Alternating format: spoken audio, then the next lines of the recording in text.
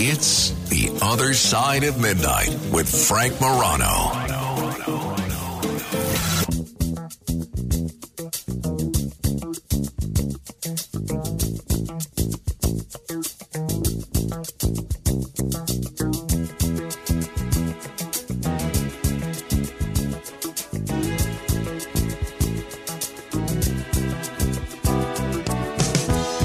When I wake up in the morning, love, and the sunlight hurts my eyes, and something without warning, love, bears heavy on my mind. Then I look at you, and the world's all right. This is The Other Side of Midnight. I'm Frank Morano. This song was actually featured in the most recent series, the most recent season of the series Ted Lasso, which just wrapped up its third and possibly final season. I became a big fan of this program, and it's difficult to explain, and I've tried to on the air several times, what it is that makes this show so special. But I tell you, one of the things that absolutely played a role in this program's success is that particularly early on, with all the negativity that's out there in the media, with all these television programs that are out there celebrating anti-heroes, there's someone, it's so nice to see someone be the centerpiece of a show who's positive and inspires people to be the best version of themselves, not in a Ned Flanders type of way where they're mocked by their neighbors and those around them, but in a real sincere way where the good guy actually can be celebrated. And I think that was one of the keys to Ted Lasso's success, both as a coach and as a TV program. Fellas, we're broken. We need to change. And look, I know change can be scary. 1 minute, you're playing freeze tag out there at recess with all your buddies. Next thing you know, you're getting zits, your voice gets low. Most of the time, change is a good thing. Now, I think that's what it's all about, embracing change, being brave. An important lesson for all of us. I'm joined in studio now by a man who has been referred to several times by many people as the real-life Ted Lasso. I can't speak to that. He does not have a mustache, but he is a coach, and he has a bit of a southern accent. Joined in studio by Coach Bill Courtney, the subject of the Oscar-winning documentary Undefeated, and a man of many other talents and accolades as well. Bill, thanks for coming in studio. Hey, man, thanks for having me. So how do you feel about that comparison to Ted Lasso? I'm sitting here laughing. One, I love the song. When you're fading in, I was listening to the music. I was like, hey, that's groovy. And then you start the Ted Lasso thing. I mean, I guess the Southern thing does it. But I fair enough. Maybe I'm funny. I don't know. But I get it, and I appreciate the metaphor. Do you watch the show though? Yeah. I have. I mean, I've not watched them all, but many of them. Yeah, it's it would be a shame if you were kind of marketed and billed as the real life Ted Lasso, and then you're like the Michael Bolton character in Office Space that can't stand Michael Bolton, and then has to go and be asked about Michael Bolton everywhere he goes. No, I like Ted Lasso. Okay, it's fine if you don't. I do. We accept. We're tolerant of all television preferences on this show. Now, one of the things that I really enjoy doing every year, and I haven't been able to do it since my wife and I had a child 18 months ago, but in my single days especially, I used to love to see every Oscar-nominated film in every category. Best original score, best sound mixing, best sound editing when those were separate categories, best animated short, best foreign feature, everything. And you really discover a lot of films that you wouldn't otherwise see. And about 10 years ago or so, I discovered a wonderful documentary film called The Undefeated, and it was actually not just nominated for an Academy Award, it actually won in the documentary category. If people aren't familiar with the film or if they don't remember it, here's a trailer to The Undefeated. For almost 14 years, we never won a football game. Oh, my God in heaven. Chavis has serious anger issues. Stop. You go over there, Mike. Montreal is dealing with the death of his father. When he died, I knew I was on my own. Number 77, O.C. Brown. OC's grades wasn't up like they supposed to be. he's going to lose an opportunity to go do something with his life. You got to believe in yourselves, fellas. Four of those guys have taken some beating here. There's a Manassas player down. God, I hope we didn't just lose him. Two things mean most anything to him in the world is his father and football. And we got to make sure we're there for him. Money, whatever you're going through, I promise it'll get better. This is an unbelievably good opportunity. You're down 20-0. You come back from that, now you're talking about something. 1:03 to go. Season comes to a close for somebody here tonight. You think football builds character. It does not. He's going to throw it. He pulls it bigger. Football reveals character. This is it! Let's go! That was the trailer to Undefeated. I said The Undefeated earlier because there's a Rock Hudson movie with that title that it always makes me want to. There's also a Sarah Palin documentary called The Undefeated. Oh, is there? Yeah. Really? But if people haven't seen it, it's a terrific documentary that chronicles a high school football team, the Manassas Tigers of Memphis, as they attempt a winning season after many years of losses. And the team is turned around by you, Coach Bill Courtney. Tell me about that experience. Tell me about coaching the Manassas Tigers. Why were they struggling for so many years, and how did you get to turn them around? So North Memphis is an area of Memphis that is, I don't want to misspeak here, but I think it's the third, fourth, one of the fifth most poorest zip codes in the United States. And I don't want to sensationalize it, but it is what movies sensationalize. It is lots of demographics I could give you, but less than half of 1% of the people that live in the area around Manassas have a college degree. Fewer than 50% of the people there own an automobile. I think 92% of the people in the neighborhood rent, but probably the most stark one is an 18-year-old male is 3 times more likely to be dead or incarcerated by his 21st birthday than is to have a job. Wow. Yeah, it's bad. I mean, it's, East St. Louis, it's that kind of thing. It's really, really bad. And I coach football for a living. My father left home when I was young, and my mom was married and divorced 5 times, and I kind of came up from not a lot of means. And after I graduated college, I wanted to coach football because the kids, the guys that coached me were my mentors. And I kind of felt like that was a calling. I got married, started having kids, and coaching football didn't pay the bills, got into business. But I continued to coach as a non-faculty certified coach, which you can do in Tennessee if you take some different accreditation. When I was starting my business, I'm in manufacturing, and I needed industrial space, and I looked for the cheapest you could find, and it happened to be in the neighborhood around Manassas because everything there's dilapidated and poor. Sure. So I started my business and was still coaching football, and the opportunity came up for me to go over to Manassas simply because it was a half mile from my manufacturing plant. And when I got there, I found on a varsity football team 17 kids. Their previous 10 years record was 4 wins and 96 losses. Abject poverty, disenfranchisement, loss, all of the things I described to you. And then the year of Undefeated, 6 years later, we had 75 kids on the team, and we were 18 wins and 2 losses. And tagging on the last demographic I gave you, we graduated 18 kids off those last 2 teams, and 17 went to college. And if people are just tuning in, we're talking with Coach Bill Courtney. You can check out his website, learn more about a lot of the things he's doing now, and his book, CoachBillCourtney.com. Everything spelled exactly as it sounds.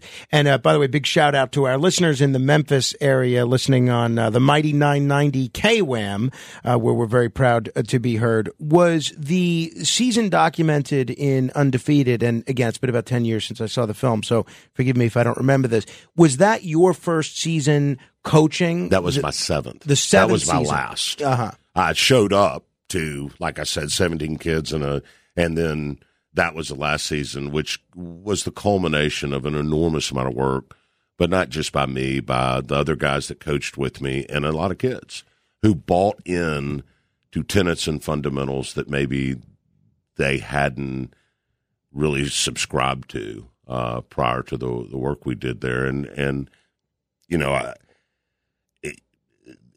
I don't ever want to be crowned the guy that saved kids. You know, that's paternalistic, and frankly, it gives me probably more credit than I deserve.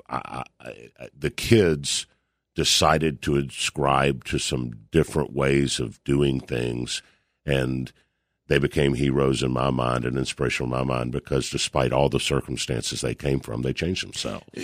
With crime running rampant in New York, you need to keep yourself and your family safe. Obtaining your concealed carry firearm licenses can be difficult and time-consuming. That's where MyFirstPistol.com comes in. They'll help you secure your concealed carry license. If you're looking for a pistol, premise, rifle, or shotgun license, call 347-559-7052. 347-559-7052. You must have a valid firearm license issued by the NYPD to purchase, possess, or shoot a handgun or pistol in NYC. So when that 7-year turnaround mission, something tells me it's about a lot more than trying to run some new plays and having the X's and O's line up a bit differently. It tells me that not only on your part, but the team around you, that there was a significant amount of work done to turn this ship around and head it in the right direction.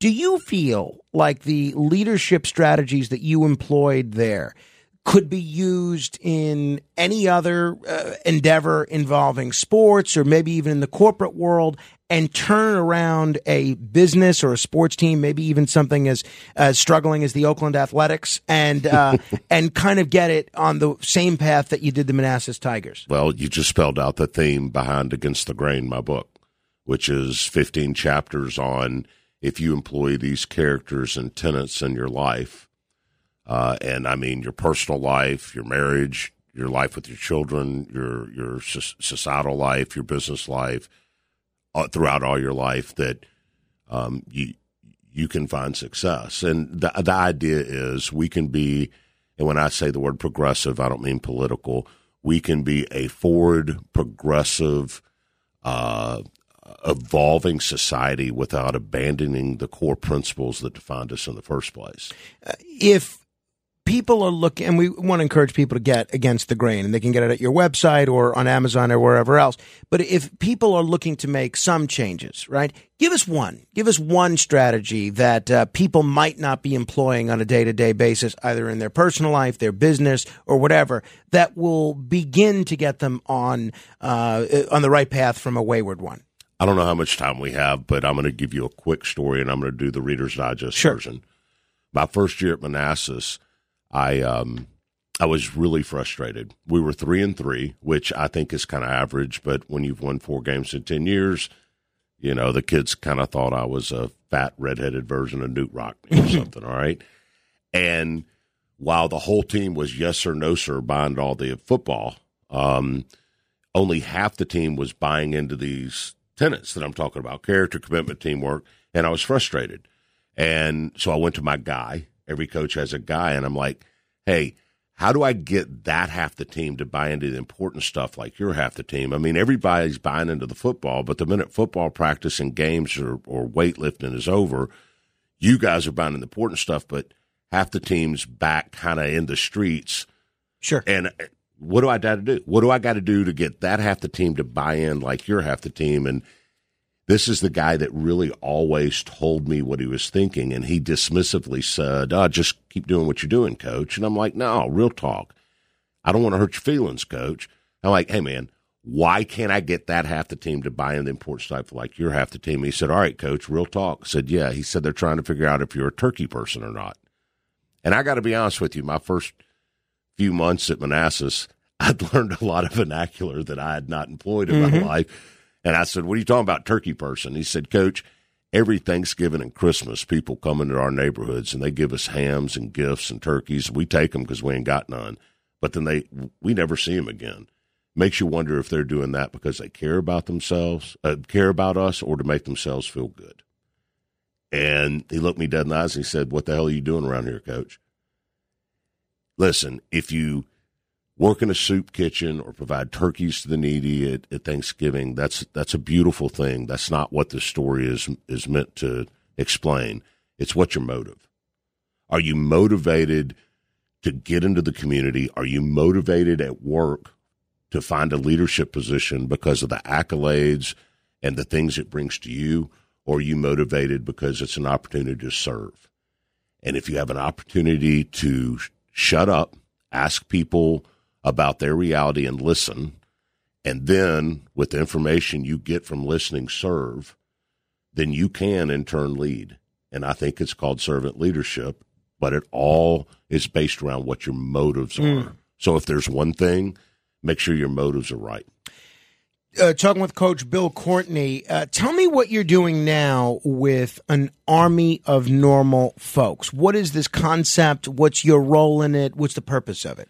So, like this, I've done an enormous amount of press around Undefeated and the book, and I speak all over the country at large venues, and, I guess old-fashioned Southern kind of wisdom is kind of in vogue in the media, and so I get asked to speak and do all kinds of stuff. And this guy named Alex, who's sitting over there, who's the producer now, interviewed me one day for a thing he was doing, and I said this. There are viaducts and there are off-ramps in cities all over the country. Where when you drive past those areas, you think, this is not where I want to have a flat tire. Mm-hmm. It's not where I want my car to break down.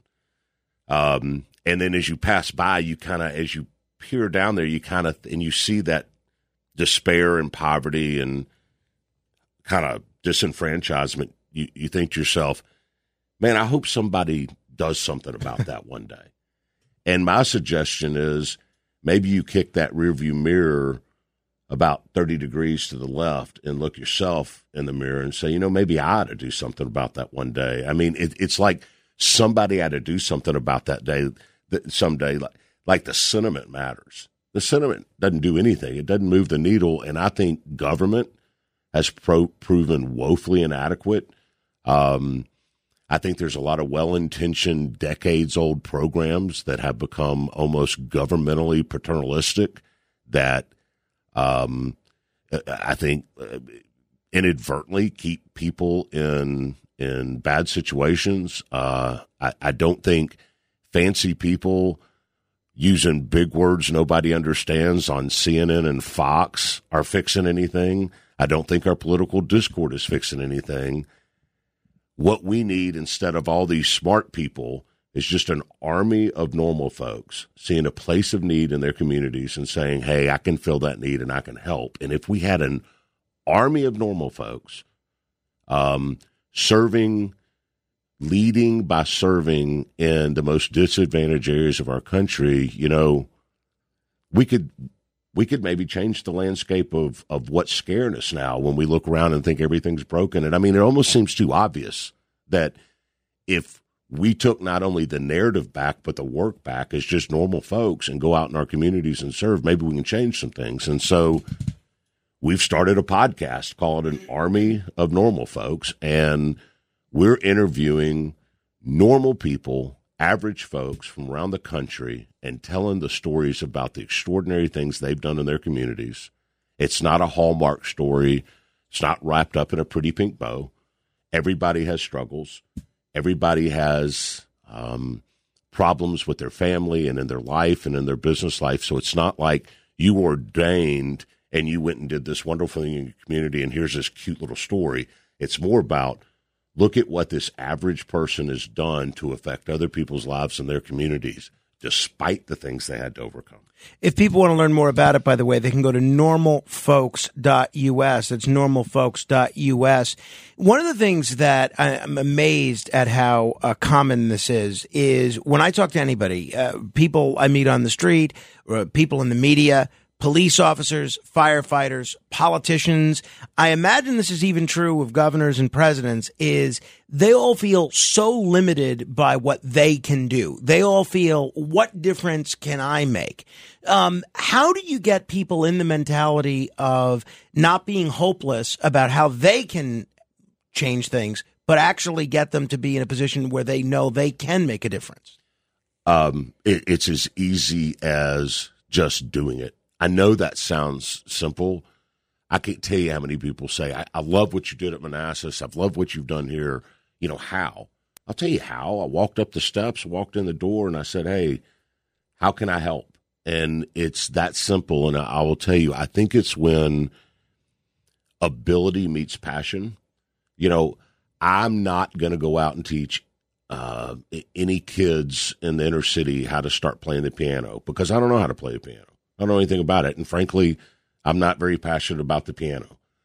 I know how to coach football. And I know what football did for me in my life when I came up in a lot of dysfunction and a lot of pain. And what my coaches and the things that I learned on a football field did for me and served for me in my life. So I know how to coach football. I'm good at it. I'm passionate about it. My passion for football and disadvantaged kids like where I came from and football, my talents and my passion met, and I simply got off my butt and went and said, how can I help? And it really is that easy, but you got to find a place where passion meets discipline. Love it. People can check it out, normalfolks.us. Coach Bill Courtney, thank you. What's your email address?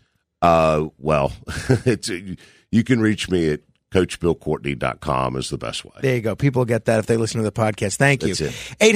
800-848-9222. Straight ahead. The Other Side of Midnight.